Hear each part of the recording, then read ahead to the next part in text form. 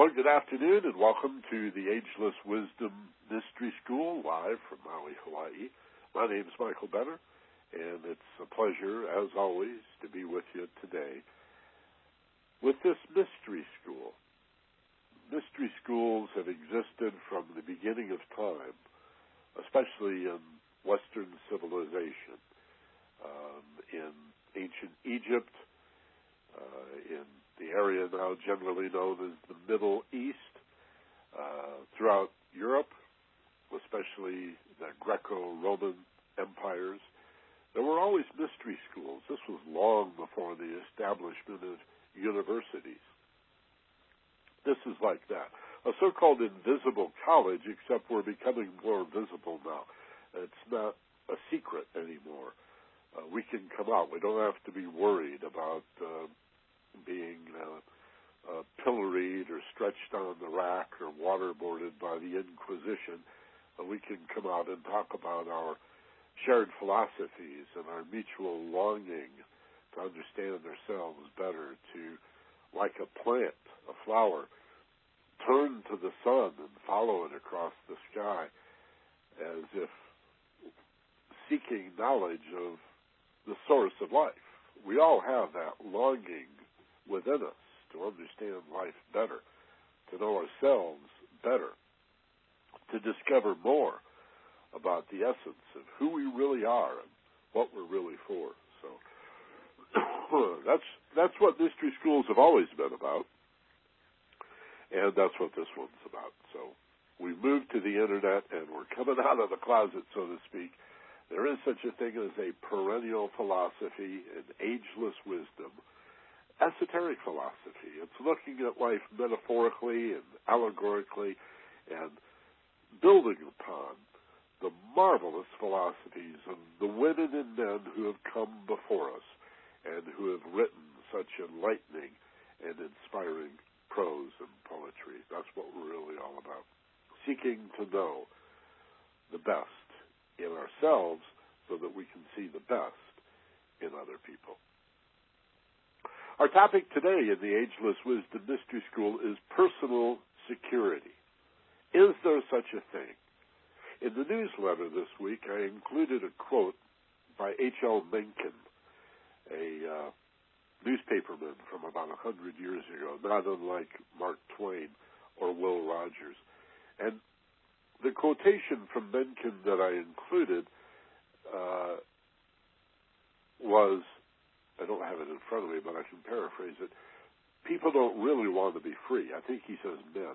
Men don't, he means people. Men don't really want to be free. What they want is to be safe.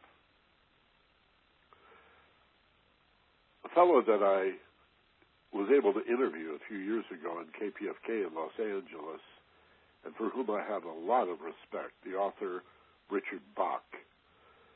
You probably know him from Jonathan Livingston Seagull and Illusions, the Adventures of a Reluctant Messiah, or Confessions of a Reluctant Messiah, Illusions, The Blue Feather.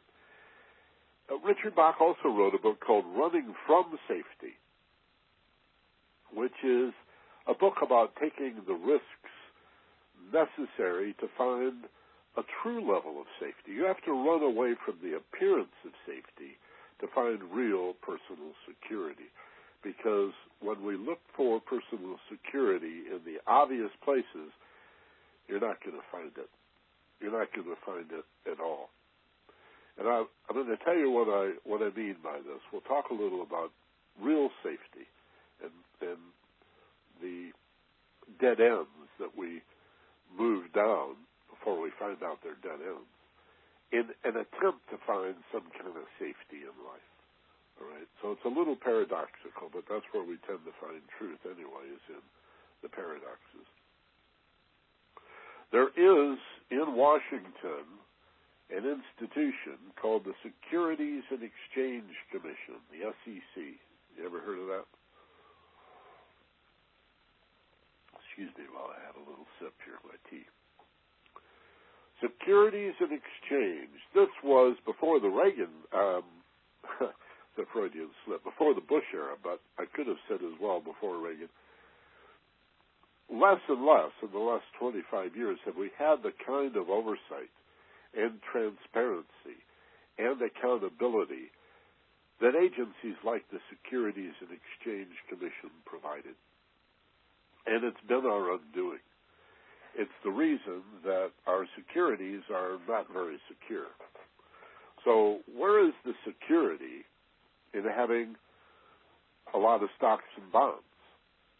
And taking your pension, for example, and saying to the union, I'm on board with you guys investing all of this pension money into the stock market and buy securities, bonds, mutual funds, which are a blend of bonds and some pretty safe stocks, or some people even buy risky stocks and highly speculative stocks in hopes that will grow their money, but it's not very safe. Right? It's like saying, I'm going to invest all my money in Las Vegas. A year ago, that allegory probably wouldn't have met with much receptivity, but today you know exactly what I'm talking about. Wall Street is like Vegas, only it's probably even more rigged than Vegas. In other words, it favors the house. Right? No casino in Las Vegas loses money. What we're seeing in the world right now is a poker game where everybody's been cleaned out. One guy at the table has all the money, and the game is over. There's no more money. We can't play another hand. There's nothing else to do. You got all of our money. And that's exactly where we are today. Teetering on the brink of economic collapse. Not just this country, but so much of the world. It varies, the financial security, in, here we are, March 1st of 2009, but it's pretty risky. Those of you who are listening now from the future have a much better idea than we do what actually happened and how this story plays out. But my point is, where we stand right now, March 1st, 2009, the idea of security in stocks and bonds, the Securities and Exchange Commission, money in the bank is security. Well, no, it's not, because the bank can collapse. I mean, we have insurance. We have the FDIC. They just raised the limit from $100K to $250,000. So that money is insured by the government, right? And we certainly have the detractors that are saying, wait a minute, this is socialism, this is communism, this is worse than that. Maybe they're going to nationalize or federalize the banks and we'll have socialism. Well, we already have that. We have the bailout. And instead of using that $350 billion of taxpayer money to make loans to people who need them, what did the banks do? They bought more banks. The only thing they know to do is big fish eats small fish, and then the bigger fish comes along and eats that fish, you know. That's the situation we're in.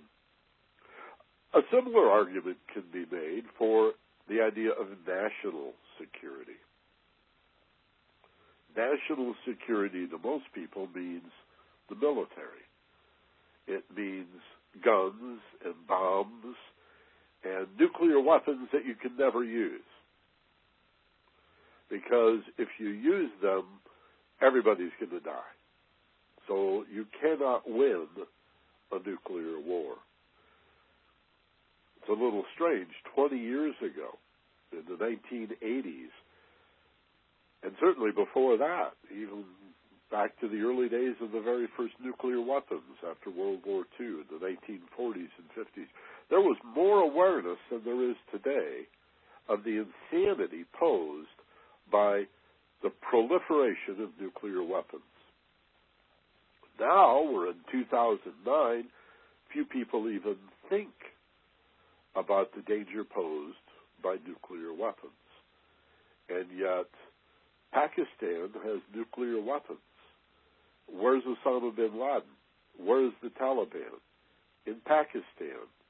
But wait, you just said they have nuclear weapons. Yeah.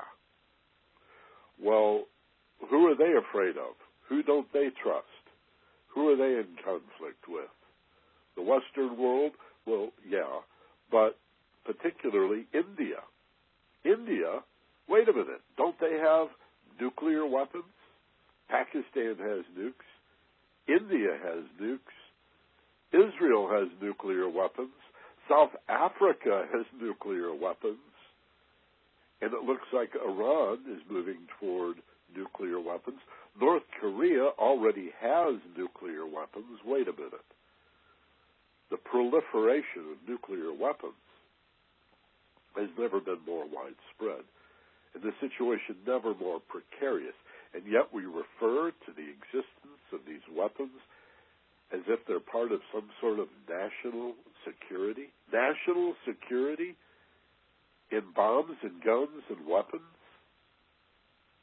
Increasingly, even the military is saying about Iraq and Afghanistan that war doesn't work. That national security based on war is about occupying land or territory, and then holding that land even if you have to kill people. The object of war has never been to kill people. The object of war from time out of mind is to control land and other resources. And the means to that involves killing people. Well, now we're in a situation in Iraq and Afghanistan where it's not about controlling land so much as about a war against terror, a war against a tactic, a war against a mindset.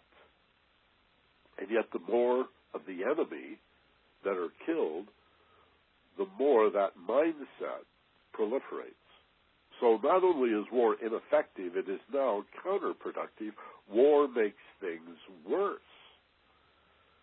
So the war on terror has done nothing but increase levels of terror in the world. And that makes perfect sense if you understand fear and the continuum between fear and love. To fight terror by being terrible and terrorizing others with torture and war in general cannot create any kind of security. All right? You cannot defeat fear with fear. You cannot defeat hatred with hatred. You cannot defeat evil by behaving just like the enemy and being evil. You see, torturing people, Abu Ghraib, torturing people in Gitmo, suspending habeas corpus, wiretapping all Americans. This is not a way to promote freedom overseas or even ensure our freedom here at home. So the whole idea of national security is as crazy as financial security, and yet that's what most people want. They want to be cared for by money and violence. Think about it. That's our hope, is to have enough money and to have a strong enough military that we will be safe, that money will make us safe, and war will make us safe. And clearly, in March of 2009, here we are, March 1st, 2009, I'm not finding any safety in money, in the markets, in financial security of the banks and the Securities and Exchange Commission, and I sure don't find any security in killing terrorists and breaking the hearts of those people's families such that their children grow up to want to be just like Dad, right? And extract a price from those Western people that killed my father, right? We need to ask ourselves, if we really want to confront terrorism, why are they so upset at us? What did we do wrong? and how can we address those grievances? And that is just so anathema to the right wing in this country. The idea that we could, that we're not the good guys purely and they're the bad guys purely, that there's a lot of blame to go around and that we really need to meet in the middle, right? Israel has to create some justice in the Middle East and stop occupying Palestine and repressing Palestinians. And you can say, yeah, but they're bombing Israel. And, well, yeah, Israel's killing them, and they're at war. But no justice, no peace. You ever been to an anti-war rally? That's the lesson you walk away with. No justice, no peace. You want peace? You want an end to war? You have to work for justice, not to win the war. Right? You have to work for justice, to eradicate the unjust or unjust conditions that created war. Now there's a path to security. And as far as money in the bank, finding security in that, maybe it's our ability to provide a service or a product that people really need that creates security, rather than holding on to what you've already got, holding on to your goods, your property, your stuff, holding on to money, and then as a hedge against inflation, you've got to give it to somebody. We call that investing, so they can recycle it and do something with it and share a little bit of their profit with us. That's called interest on your investment. Because if I just hold on to it, inflation will erode its value. Well, that ought to tell you as a student of philosophy right off the bat that money is not real. If its value is perpetually eroding, if it's in constant decay, how real could it be? How could something be real and substantial and always be less than what it was just a moment earlier? And the hedge, the idea of making money, you can see where it's gotten us. The whole game had to collapse. Like one big pyramid scheme. That's Wall Street. One big Ponzi scheme. Bernie Madoff isn't the only guy who made off with all of the money. And don't be confused. There's the same amount of money and stuff and resources in the world now as there was a year ago or 10 years ago or 20 years ago or 1,000 years ago, and maybe even more, right? It's just you're not going to find any security in holding on to money or investing money. There is no security in that, and there is no security in war and violence. Bombs and guns or abusing people at home. It even begs the question, how can we stop injustice and war in the world if we still abuse our children and men and women are abusive to each other in the marriages, the people we love the most? We're still abusing each other. What are the chances if we can't stop doing that and beating up the kids or even ignoring your children is child abuse? If we can't do that at home, then how can we do it in the world? And yet that's what I'm talking about. This is where we find real security. The very word secure or security has its derivation in words that mean take care of yourself. That's what security is. Take care of yourself. Sounds a little selfish at first, doesn't it? It doesn't mean take care of yourself only, or you and yours to the exclusion of all others. It says this is where you begin. That all security begins with personal security. You have to feel safe in this world before you can do anything to help other people feel safe. You must learn to feel safe within the confines of your body, your physical body. Feel safe in your skin and in your home, your family, in your environment, before you can help other people. Right? You can't do anything for other people that you're unable or unwilling to do do for yourself.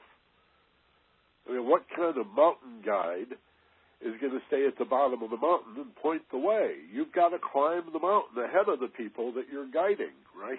You've got to do for yourself so that you have something to give to others. So many people reverse that.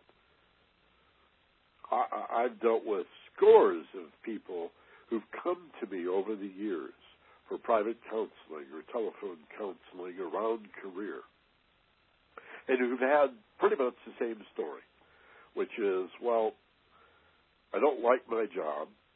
I've never really had a career per se. I don't really know what I want to do when I grow up. This person might be in their 30s or 40s or even 50s, and they don't know what they want to do when they grow up. But they'll often say to me, but one thing I do know, Michael, is that I want to help other people. I do know. I'm sensitive, and I always, affirm that or confirm that for them. Tell them that that's a great thing, that they're aware that they want to help other people. Hold on a sec here. It's hard to teach and drink your tea at the same time, but I hope you don't mind. And then I remind them, look, it's a beautiful thing that you want to help other people, but help them do what? Oh, it doesn't matter, they'll often say. As long as I'm at the end of the day able to go home with that wonderful feeling in my heart that I really was able to do something for somebody else. And I say, I understand that. I hear that. That's wonderful. That's far out. You're on mark, right? But let's be a little more specific. Just what is it you want to do for those people? Oh, well, that's why I'm coming to you, to help me figure that out.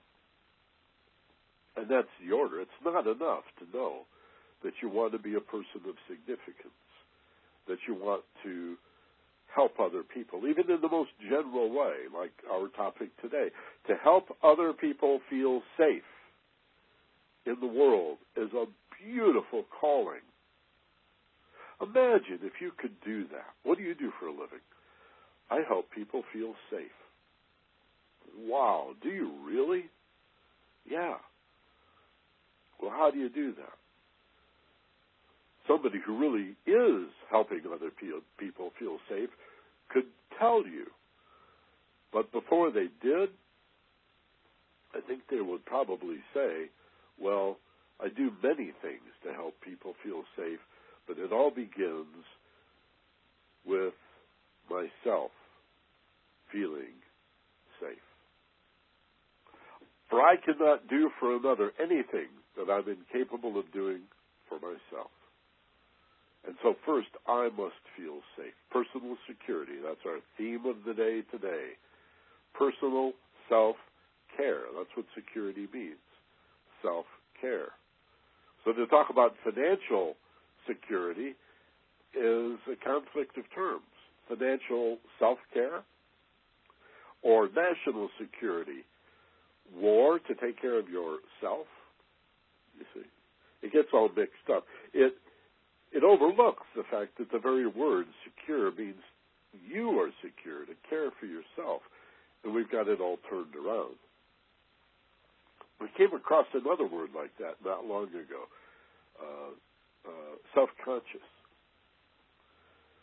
Self-conscious for hundreds of years meant to be aware of yourself, to be conscious of who you are and what you're for.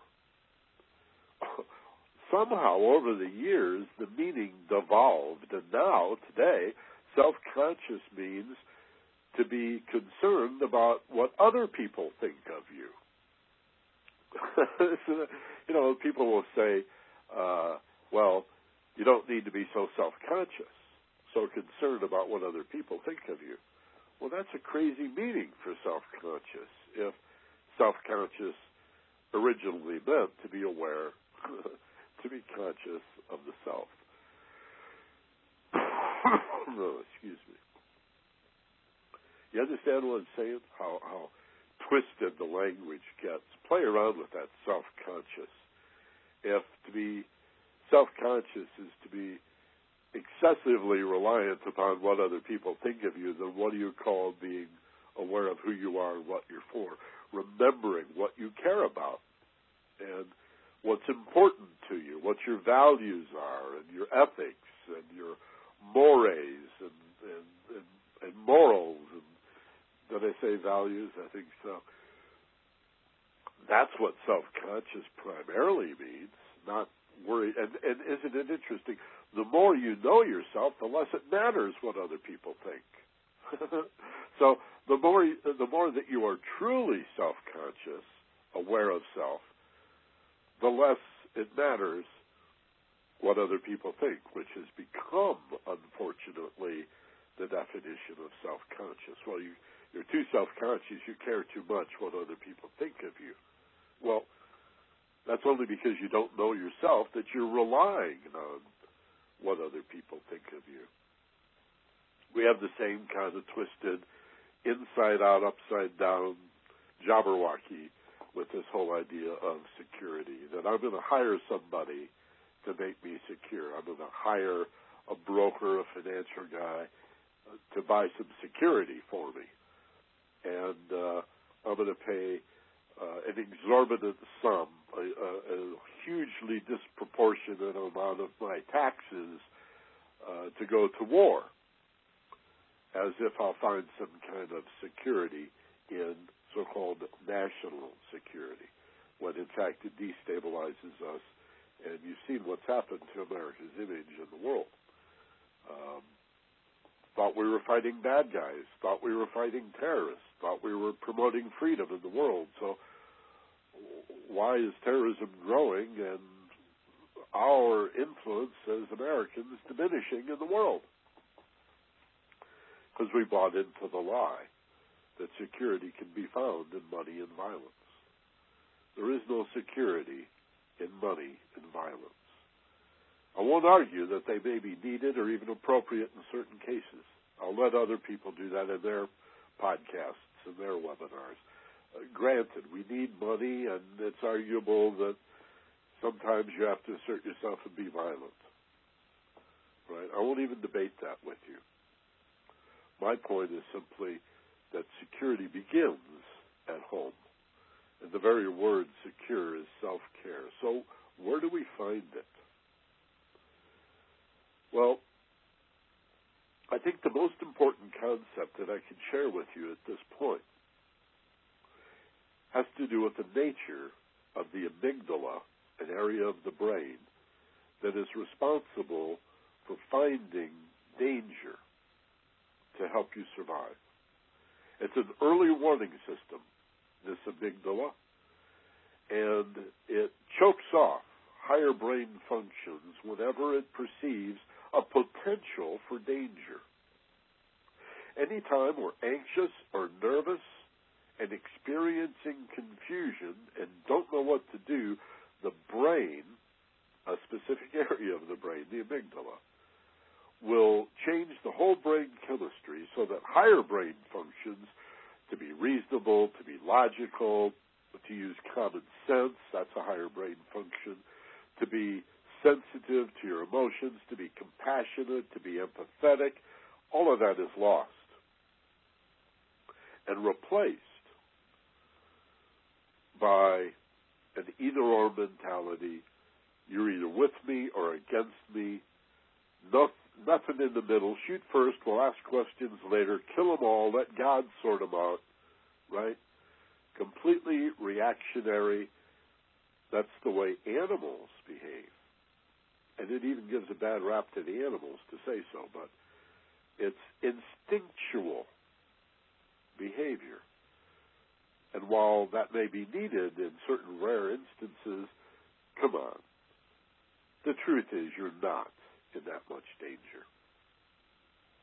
You're worried about 3,000 people killed on 9/11 and terrorists coming to get you when you drive on the freeway where there are 3,000 people killed in a month in this country alone?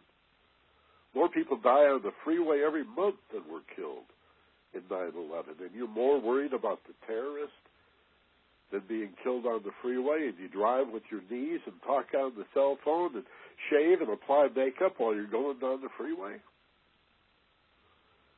We're all mixed up. Somebody has misled us when it comes to the use of danger, and more to the point, the use of fear to control or at least influence your behavior. And that's what fear is about. Beware of people who are trying to frighten you because they want to control you. I don't want you to be frightened. I want you to realize how safe you are. That probably the most danger comes from being on the freeway, and you do that pretty much every day. One of the reasons I moved to Maui, no freeways. It's not a freeway. Oahu has a freeway, one freeway, but elsewhere in Hawaii, no freeways. I eliminated that danger. Also save a lot of gas money, too. Working from home, doing the internet, that's now possible for a lot of us. So we have to create an awareness. You can do it today as a result of listening to me carefully, doing the guided meditation that we're about to do, and then reflecting on this basic concept. Confusion is not dangerous. Anxiety and worry and the fact that I feel frightened does not mean I'm in danger. In fact, it's very likely that I am not in danger.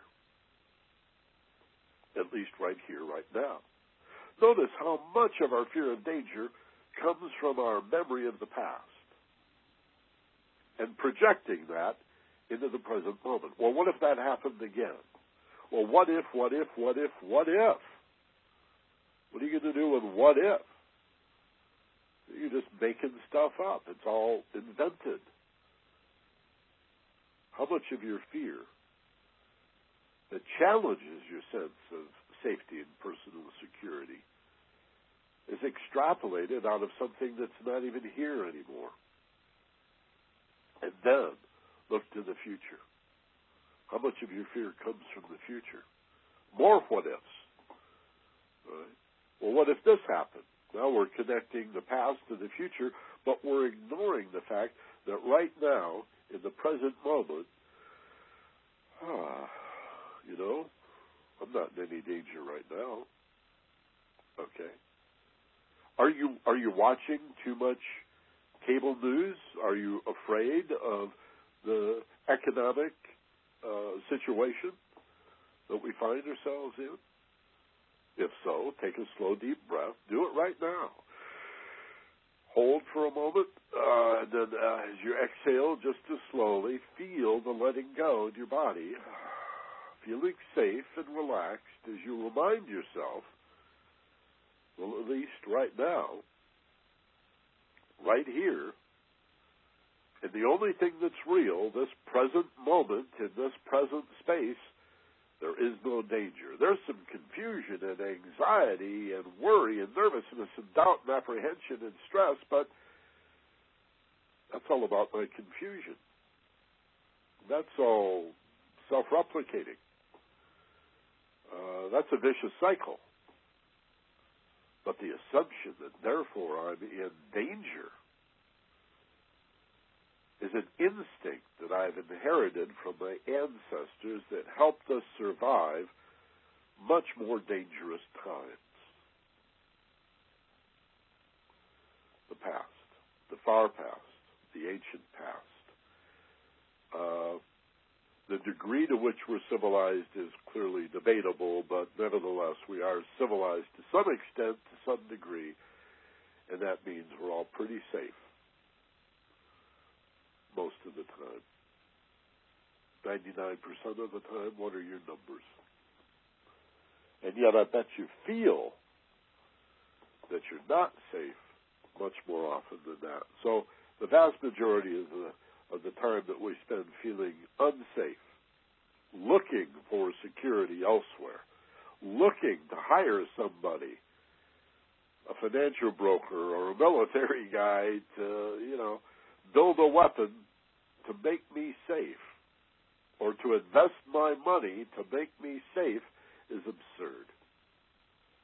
Only you can do that for you by saying right here, right now, I may be anxious and I may be confused, but I'm safe. And then breathe into that. The word, I'm going to repeat myself here, it's important. The word security, in any context, is rooted in take care of yourself first so that you can help other people to feel safe. What's better than success? Helping other people be successful. What's the best way to help other people be successful?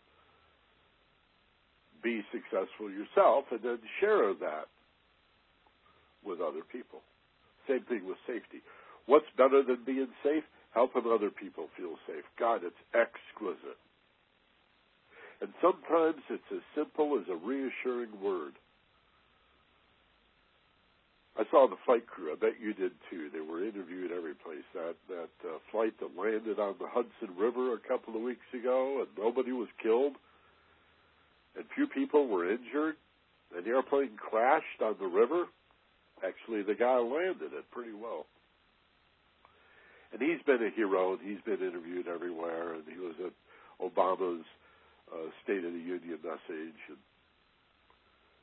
yet there's a story that stands out for me about several people near the front of the airplane who were told by one particular stewardess, don't worry, we're going to be okay. And this one particular stewardess, there may have been others as well, but I just heard the stories of this one particular this flight attendant, who made it a point to make good eye contact as the airplane is crashing, making sure everybody's buckled in and they bend over into the crash position, and then she says to them, don't worry, we're going to be okay. And the passengers, many of them that heard that, believed her, or at least considered the possibility that maybe as a professional flight attendant, she knows what she's talking about. Maybe, just maybe, she's right. And for the moments they were thinking that, they felt safe. But moreover, were able, as a consequence, to take actions that helped them truly be more safe. And then were able to help other people to be more safe. You see, what we're talking about is a peace movement, an inner peace movement, a campaign that you can wage, to wage inner peace, to wage safety, to unleash on the world your experience of how to become personally safe and secure by bringing everything into the only thing that's real, the eternity of now. Be here now. With a tip of that's ancient wisdom, but we'll give a tip of the hat to Ram Dass for writing the book in the 60s, Be Here Now. Where? Right here. When? Now. Here, now, what's the rest? To be. To exist in the moment. You see, part of the ageless wisdom is understanding that eternity is not this huge volume or expanse of time that we could never get our arms around or even our brains wrapped around. Eternity is too big. No, it's not. In fact, to the thinking woman and man who is awake and aware and alert, eternity is the size of a pinpoint. Eternity is an instant that never ends. It is this moment that continues to unfold. And there's enormous power in that. It's not just some philosophy that says the past is history and the future is a mystery. And the only thing that's real is the present. That's cute. You might find it on a greeting card. I like it. It's actually quite profound. The past is history. The future is a mystery. The present is where the presents are. You can even play with the word present a little bit. But anybody that's gone beyond Philosophy 101 has some experience with contemplating and pondering the idea of the eternal instant, the moment that never ends. And it has a rhythm. It has an ebb and a flow. This never-ending moment has an in-breath and an out-breath. Sure, it has its peaks and its valleys. But the past is just a memory. It comes from your imagination. The future, similarly, comes from your imagination. It's an anticipation of what might be. And ideally, it has many options and many roads that we could willfully follow. But you exist in reality in the safest place of all. You have personal security. When you breathe, relax, and find yourself in the present moment, right here, right now. The next concept, I think, besides being in the moment, is to take responsibility for your life. You'll find enormous security, personal security, in being responsible. That doesn't mean to take the blame for the situation that you're in. You may in fact have created the mess. And you look back and you say, yeah, boy, I can see how I really messed this up. I really created this situation. All right. But there are other circumstances and situations that you did not create, although you might say, I did contribute to this. I could have seen it coming. In fact, maybe you did see it coming, but you weren't sure what to do, and you sort of messed it up, and next time you'll learn and do better. But there are times, I suppose, when you did not create the mess you're in, and you didn't even really contribute to it, or if you did, you unconsciously contributed to it, but others were co-contributing to it. You weren't in this all by yourself. No man is an island. So maybe there is such a thing as being a total victim. Maybe there is such a thing as being blindsided by the fates, by providence, in spite of your free will to do something about it. But there is the rub, don't you see? Whether you created the situation or simply contributed to the creation of the mess you're in, or maybe you were blindsided and victimized by it, you can still, in every single one of those situations, be responsible. Responsibility is not self-blame. It's not switching from it was your fault to I guess it's all my fault.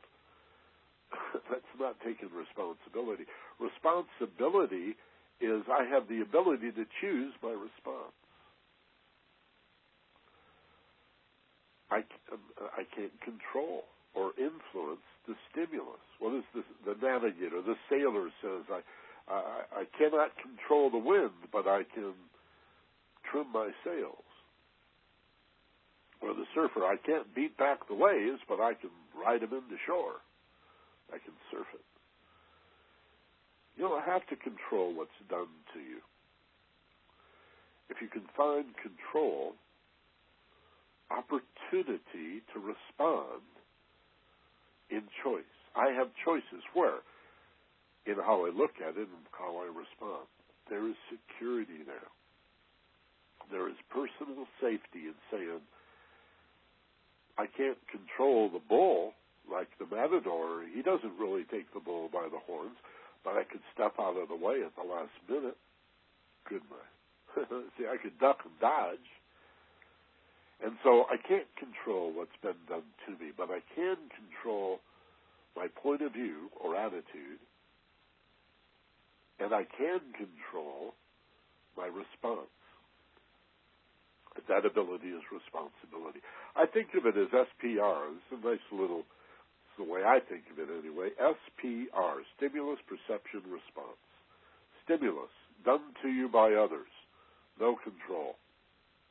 Situations you just find yourself in, no control. It's already happened. It's in the past. No control. Stimulus.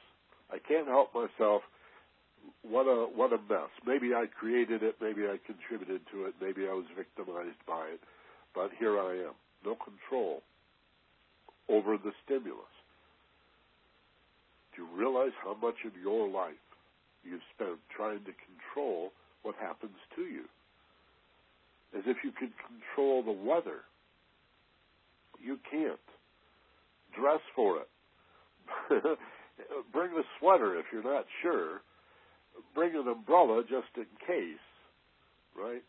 Your power is in your perception and response. You're not the Dutch boy trying to hold back the dike here, right? Your job is to stay balanced and centered, to anticipate to the best of your ability, but your power is right here, right now, not the past or the future, in looking at not what happened to me so much as now what?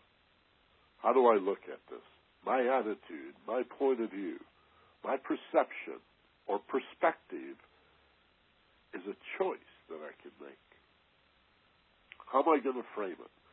There's a choice. There is power, safety, and personal control. Personal security is in I can choose how I look at this situation that's been done to me, that I find myself in. And in choosing from all of the options that I can dream up, all the variations and permutations that I could conceive, I get to choose the response and substitute that for what I used to do, which was the knee-jerk reaction, just freak out and run away from what I don't want. Now you get to run to what you do want. Does that make sense? There may be emergency situations in your life where the best thing to do is just jump up and run away from the danger or your perceived danger or avoiding what you don't want. But it can only be a temporary fix. Avoiding what you don't want or running away from something negative is not a goal. It's not a solution. You could run out of one problem right into another one, right? Out of the frying pan into the fire. That's not a place to make important management decisions in your life. Instead, we have to, at some point, orient ourselves toward what we do want. And I suggest you begin with perception, point of view, perspective, attitude. This middle place between stimulus and response, between cause and effect. There's a middle. This is where the fulcrum goes. It makes a stick a lever. It's the middle where the power is. It's the point of management where you choose, how am I going to look at this? And now I get to choose my response. And I will substitute that lucid, cogent response and perspective and substitute that, I'll say it this way, substitute that even-tempered, well-reasoned response for the knee-jerk reactions that more often than not just made things worse. I jumped, I ran, I didn't know what else to do. I fought, I yelled, I screamed, I shouted, I hit, and I got away, but I'm still lost. In fact, I'm more lost now than ever because I just ran away from what I didn't want. Folks, that's nothing like moving toward what you do want. And that's power. And that's security. And that's real safety. Okay? When Richard Bach, in the book I mentioned at the top of this program, Running from Safety, when he talks about the need to take risks, that's a whole different concept. We do have to risk at times. We do have to see ourselves not as the one who's looking for comfort and safety, but to find security in growth, in becoming a better problem solver. That's where security is.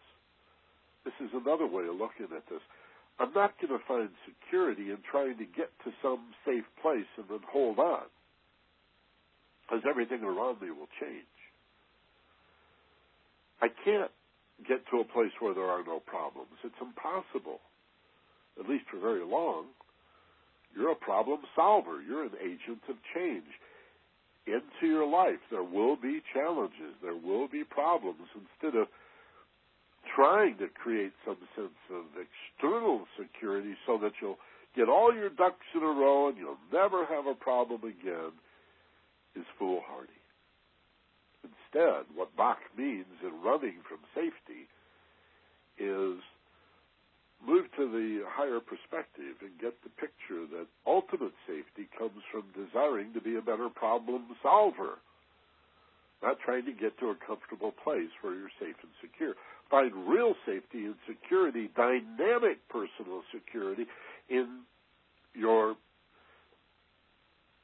conscious development of an ability to be flexible, to learn, to grow, to change. There's another take on personal security. I'm getting better and better and better. Maybe one of you could write a follow-up book to Be Here Now called Becoming Here Now. I'm not a human being. I'm a human becoming here and now. Well, it's almost the top of the hour. Let's go to the board and look at your questions and your comments. And it's interesting. I see more people. I don't know who you are. I don't know your names unless you enter a comment. I don't know your URLs or your email addresses or anything here. I just get a number of people that are coming in and leaving.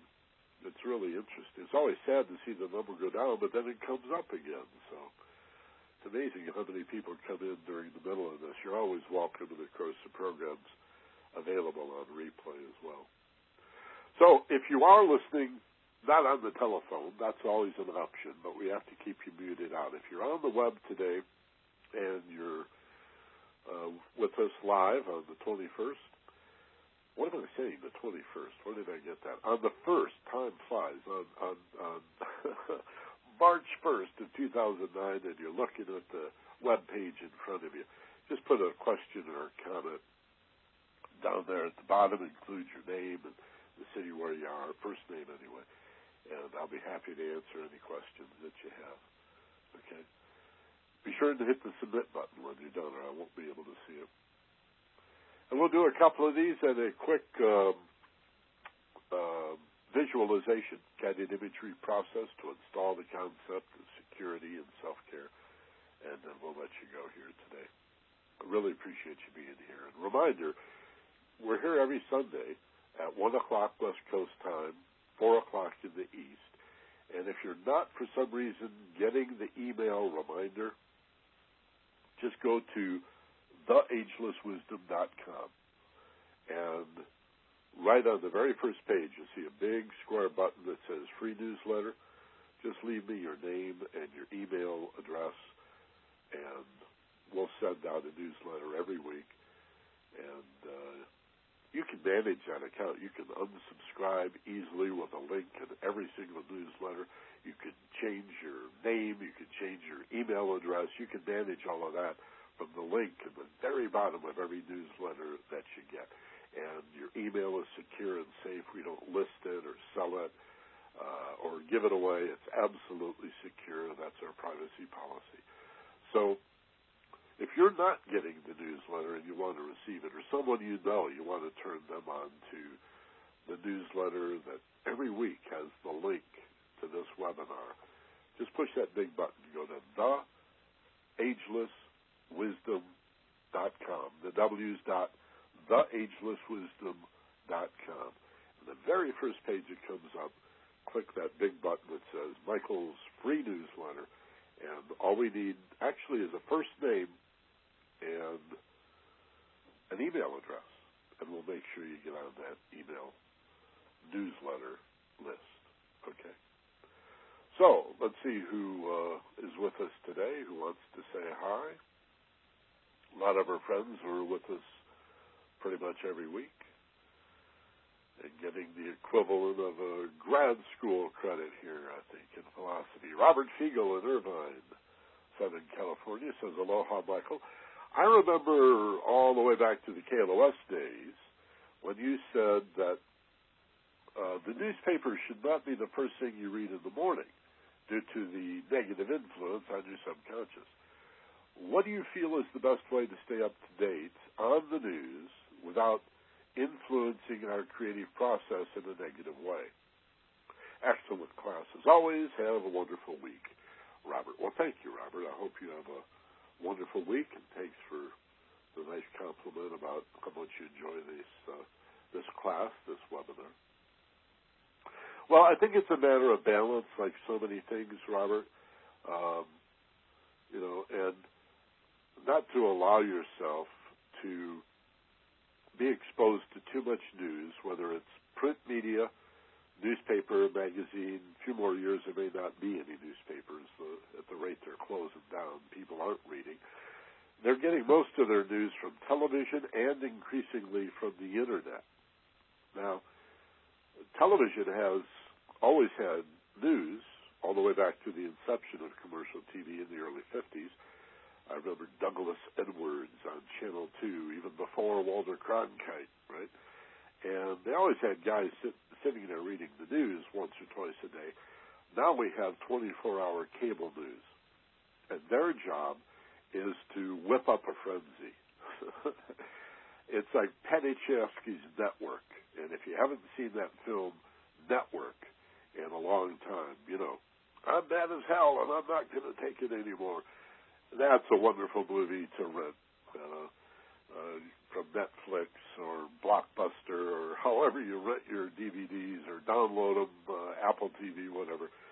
Get Network and watch it again. You'll be amazed. I mean, Penichevsky 30 years ago anticipated Fox News and the impact it's had on NBC and MSNBC, Microsoft and NBC together. Doing Keith Olbermann and Chris Matthews and Rachel Maddow? What in the world is going on? And, of course, for every Keith Olbermann and Chris Matthews and Rachel Maddow, you've got, over on Fox, Sean Hannity, Bill O'Reilly, and some of these guys, Glenn Beck, I mean, it's just too much to imagine. This isn't news, like Chayefsky predicted in Network. This is really entertainment television disguised as news, hence Jon Stewart. How many young people get their news from The Daily Show with Jon Stewart, which is fake news, a parody of news, or stay in touch with current events by watching Jay Leno's monologue or David Letterman's opening monologue. It's just amazing.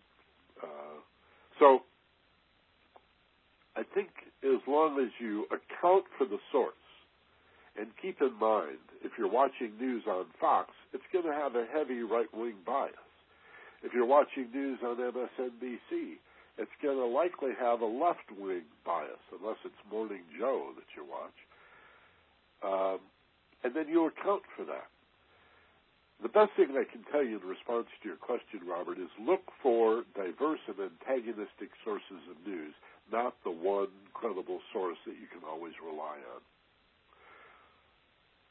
The only person you should be relying on for news is yourself and your conscious, mindful interpretation of what you're reading, considering the source. And in that way, look for diverse and antagonistic sources. Watch a little bit of Fox News. Watch a little bit of MSNBC. Read a mainstream newspaper. Read a mainstream magazine. But look at who the advertisers are, right? Consider the source. Consider their reputation. Is there attribution? Is it just some talking head saying this is so? Or if it's really news, it's always going to contain an attribution. According to the Associated Press. And they have a news story that says, well, according to this government official or this spokesman or this chief of police said or this public information officer, look for attribution and look for diverse and antagonistic sources. Rather than trying to find one objective source of news and settle in on that, it's just like religion. Why are we here?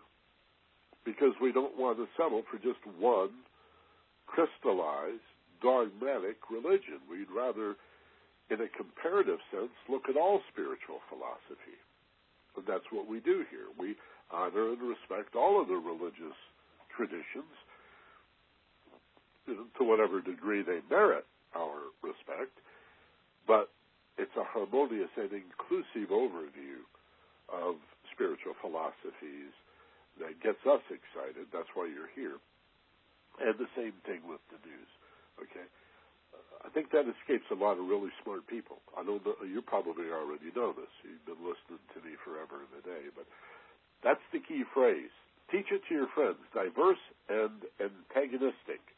I'm not looking for the one right source of news. That would be too depressing. But if I find diverse and antagonistic sources, if I find a news story that says things are getting better in Iraq, and another news story that says things are getting worse in Iraq, then I'm the one that figures out where the truth lies. Somewhere in the middle, but is it on the 10-yard line? Is it on the other guy's 20-yard line? Is it on the 50-yard? Where in the middle do I find the truth? And you'll do that only by reading diverse and antagonistic sources of information for news and for metaphysics and spirituality as well. Excuse me. And thank you for that, Robert. I'm in Las Vegas. Greg Simonian is with us again this week. Greg, it's always nice to hear from you. He says thanks again. Lorelei in Tucson. Aloha, Michael. She says, it seems like there is a big conspiracy by powers that be to take away our freedom and control our lives. Hasn't there always been, or haven't there always been people throughout history who try to find their personal security by controlling others through fear? The only way they will ever succeed is if we give them our permission to control our life. They will never get anybody's consent or permission. This is why I believe that they'll never succeed, and our divine destiny will be fulfilled. Great class. Michael, you make my week again. Peace and love to you. And Doreen, I'll pass it on to Doreen. Well, thanks, Lorelei. I generally agree with everything you're saying here. I think if I were to expand on one point, you're saying there have always been people through history who try to find their security by controlling others through fear. I think that's absolutely true. I would just comment that there are also people who use fear to scare other people, not so much so that they feel safe, but to control those other people. I think that's an even more frightening, dangerous, and even more dangerous use of fear. Is not just so you can feel safe by frightening other people, but rather so that you can control and manage other people by frightening them. And that's what we see increasingly in corporations. You know, not more than 20 years ago, the average executive made 30 to 35 times the salary of the average worker. Now, that's a lot of money to make 30 times more than the people who are getting their hands dirty, okay, because you use your brains and they use their back. All right, fine. But today, it's 450 times the amount of money that the worker makes. And they're not going to give that up. Executives who make $10 million a year, it used to be if you made $1 million in your life, you were a millionaire. now these hedge fund guys take home bonuses at the end of the year of $15 million. And that was just the bonus. And there are people that make even more than that, $30 million in a year. Well, they're not earning that money. There's nothing you can do that could earn you tens of millions of dollars in a year. $1 million a month? Come on. They're not earning it. They're stealing it. You can see what happened. A lot of that money was earned. A lot of that money was stolen. And they're using fear in a variety of ways, not just to make themselves feel safe, but as a kind of power, as a way of stealing, right? And so to frighten somebody and say, you don't have the capacity to support yourself once you hit 65. You'll be doomed. Nobody will want to hire you, and you can't support yourself, so you better give that money to us, and we'll invest it for you. We'll probably invest it in bombs and guns and weapons, or we'll invest it in chemicals that poison the environment, but you get a real good return. So the hell with your children and their children's children. At least you'll get a good return now. Well, fear can be consciously used in a search for power. Could somebody use it to try to make themselves feel safe? Well, even then, it's misapplication. That's your point. But consider that it even goes beyond that. Well, here's an old friend who lives out here in the middle of the pond in Honolulu. We're hearing from Bert. Hello, Bert. Nice to hear from you. He says, aloha, Michael. I feel safer just knowing that you're continuing your good work. Well, thanks for that, Bert. And I don't think I've talked to you since I arrived in Hawaii, but it's nice to hear from you, and thanks for being with us today. Here's a comment from somebody who, they didn't enter a name or a city, but we appreciate their question. If a difficult person insults you, is it better to, 1, stand up for yourself and be assertive, or 2, to ignore it and know that their insult is more a reflection of their inner turmoil than it is, or instead of a reflection of you? I think both of those are good. I don't mean to be a smart alecky, like the answer is both, but it really is. I would err on the side of leading with number 2. To whatever extent you can remind yourself, that's projection. Even school children know it takes one to know one. You know that aphorism, takes one to know one? Well, how would you know? Or sticks and stones, I'm rubber and you're glue. Takes one to know one. I know you are, what am I? That was the other one. I know you are, what am I? School children have this down. And then we get older and we start taking those insults on. We wrongly accept ownership of the way we feel when somebody insults us. Or it's just, maybe it's not a deliberate insult. A lot of what hurts us is just inconsiderate, not well thought out. And some of it's unavoidable, I suppose. Even in the best of relationships, we hurt each other because, what do you got? Language. That's all you got. Verbal language, body language, tone of voice, facial expression, movement. We're pretty new as a species here. We're just learning to communicate. It may be that whales and dolphins are better at communicating than we are. They certainly do it over longer distances. And yet, having said that, there is a time to stand up for yourself. I think it's the way in which you stand up for yourself. You can be assertive, that's your word, without being aggressive. And so, what do you mean by standing up for yourself? It could be, well, I hear that that's the way you feel. I disagree. I don't see myself in that way. You might want to rethink that. In fact, it might be standing up for yourself might be, ow, that really hurts. I find that insulting. I don't know what you're trying to accomplish. But whatever your strategy, it's going to require a presence of mind that is central to this whole class today on personal security. You can't need them to provide safety or even acceptance, you see, much less admiration. You've got to provide that.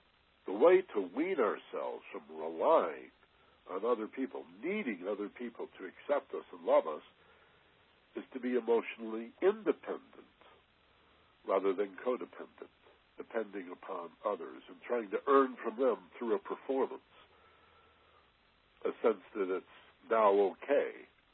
You put it up for a vote, your identity, and it's now okay to accept yourself because all these other people have voted yay in favor of you. No. Instead, do something rare and unusual, which is appoint yourself the chairman of the board of you. And you get to listen to other people. You're interested in their input, but by golly, you are the sole determiner. At the end of the day, you're the one that decides, I'm okay at this.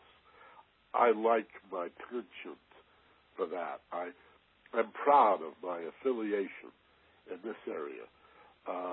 I'm consciously choosing my values and my ethics, regardless of what you might think. All right. So if you have that consciousness, then you can do both of those things. Know that insult, even if it clearly was intended, usually does say more about the other person than you. It's called projection in psychology. But also know that there are times that you could, very sweetly and gently assert yourself and stand up. Sometimes nothing needs to be said. It's better not to say anything.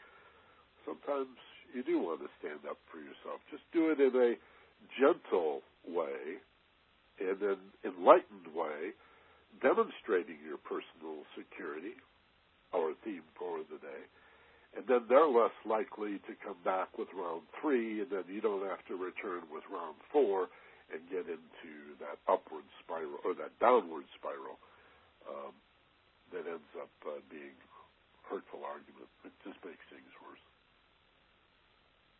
Paula in New York City says, "Hola, Michael." And she says, "I want to share 3 quotes on perception, the power of choice and creation.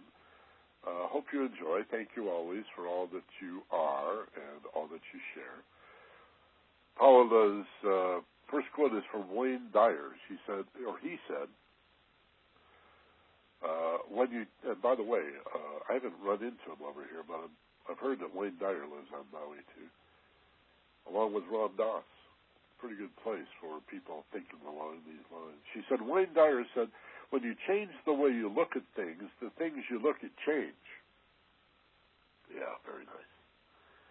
And another quote by a Werner Heisenberg: "What happens depends on our way of observing it or on the fact that we observe it." Yes, that's also true. We see that now in physics 60 or 70 years ago, the so-called observer effect. That the effect that consciousness has on subatomic particles that you cannot observe on the subatomic level. You cannot observe something without influencing it. You cannot subtract consciousness, observation, from the incident itself. There is no objectivity, in other words. Everything is everything. It's all hooked up. These are very good quotes. And Paula also says, Deepak Chopra has a quote, "You and I are essentially infinite choice makers. In every moment of our existence, we are in the field of all possibilities." Lynn McTaggart does that blog, Living in the Field. That's what he says. We are in that field of possibilities where we have access to an infinity of choices. And there's that magical word again, choice. I'll add to that, Paula, one of my favorite quotes along these lines by, I've seen it attributed to Anish Nin, the artist from the 1930s and 40s. And yet I've also heard that it's found in Jewish mysticism, either the Book of Splendors, the Zohar, it might be in the Torah, but whoever gets credit for it, the old rabbis or Anish Nin, the line is, we see the world not as it is, but as we are. Yeah, it's very true. Let's go to Cerritos in Southern California. Kareem is with us. Michael, aloha. He says, I want to know how to get the Family Learning Hour program. Sounds like a very good deal, and I know it's true that we are usually safe in the moment, even in Iraq at times, but we all know that can change suddenly, and it's hard to balance common sense and anticipation of what could happen with relaxing or preventing constant worry or panic. It is. That's the challenge. That's the challenge. And the cause and effect and the stimulus response and the us or them and all of those dichotomies, it's really a challenge constantly as thinking people to find the middle between perception and response. I misspoke that. Between stimulus and response is a point of management called perception or point of view. That's where the power is. That's where the choice is. Between what's been done with me and what I do with it. Between cause and effect. Between you or me, us or them, right or wrong, all of that. There's always a middle. And that's the heart and soul of mysticism. And that's where the essence of metaphysics is. It's always in the middle. So either ors are resolved with an and. This and that. To equal degree? Rarely. To varying degrees? That's the deal. To varying degrees. Everything, every concept has some degree of merit. That's not easy to concede when we're emotionally worked up. Let's do a quick visualization process just to install this, okay? Close your eyes, take a nice, slow, deep breath, provided this is a good time for you. And as you exhale, soften. Go limp like a rag doll. You might want to pump up those pillows and rearrange your body in the chair, the pillow you're sitting on, the sofa, whatever. Get comfortable. Get balanced. And relax. Create a softening in the muscles of your body from head to toe. Feel the letting go, as if you were a stick of butter on a warm day, softening.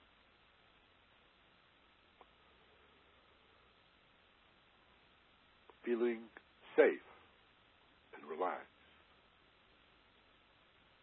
Reminding yourself that right here and right now, in this present moment, you're so safe that you're able to close your eyes. You're so safe right now that you can take a nice, slow, deep breath. And after holding for a moment, and feel so alive because you feel so safe. That instead of reacting to life, which is what people who desire to control you want, you are going to substitute even-tempered and well-reasoned responses to life. You get to make choices. How many choices do you have? In how I look at it, how many choices in my point of view between stimulus and response is my attitude, my perspective, my point of view. I can't control what's been done to me. It's too late to try to influence that. So let's breathe and relax and think about the real world, the situation in which we find ourselves, and ask, how many choices do I have? What are my choices in how I frame this? What's my attitude or point of view going to be? Which one of these is in my best interest and even more for the greater good of all concerned? Let's find that middle point between stimulus and response, that point of management, that point of power, I will choose my point of view and perspective. My attitude is mine to select. And then you go even further to choosing a response. If we were in real danger, it would have been chosen for us, a reaction, a knee-jerk reflex. Fight or flight kicks in, that amygdala fires off in your brain, and you immediately fight or run or freeze, like a deer in the headlights, or sometimes just faint and pass out. But no, not now, not this time. I'm going to substitute, because the danger's not real. It's just confusion and anxiety. I'm going to substitute an even-tempered, well-reasoned response for this knee-jerk reaction that often has just taken me over. Sometimes okay, sometimes made things a lot worse. I will choose not the stimulus that's already been done to me. I can't do anything with that. But if it's raining, I can put up an umbrella. If it's cold, I can put on a jacket. So here I am. I'm in this situation. I will choose how I look at it and what I do with it. And I will find my safety and my personal security in my mind and my heart. And in a few moments, open my eyes, come back into the world, and move in that direction. Coming from safety out into the world, helping other people feel safe. Coming from success out into the world, helping other people be successful. The most urgent question, according to Dr. Martin Luther King, Jr., is always, what are you doing for other people? Make them feel safe. Feel safe so that you can help others feel safe from the inside out. It's not controlling events and circumstances out here that trickle down and help us feel safe. It's feeling safe in this way, in this place, that we then radiate out into the world. We see the world not as it is, but as we are.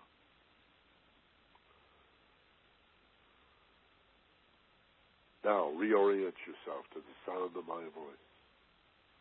Tell yourself these ideas will be easy to remember and to access later in the day, today and tomorrow. You'll think about them some more. You might even replay this program. You might even forward it to a friend to help them feel safe and to find their personal security. Take a slow breath. Hold. And as you exhale slowly, now, open your eyes, wide awake, alert, refreshed, and rested, back in the room, feeling fine. And thanks very much for being with us. As always, be gentle, love life, and take care of each other. Join us next week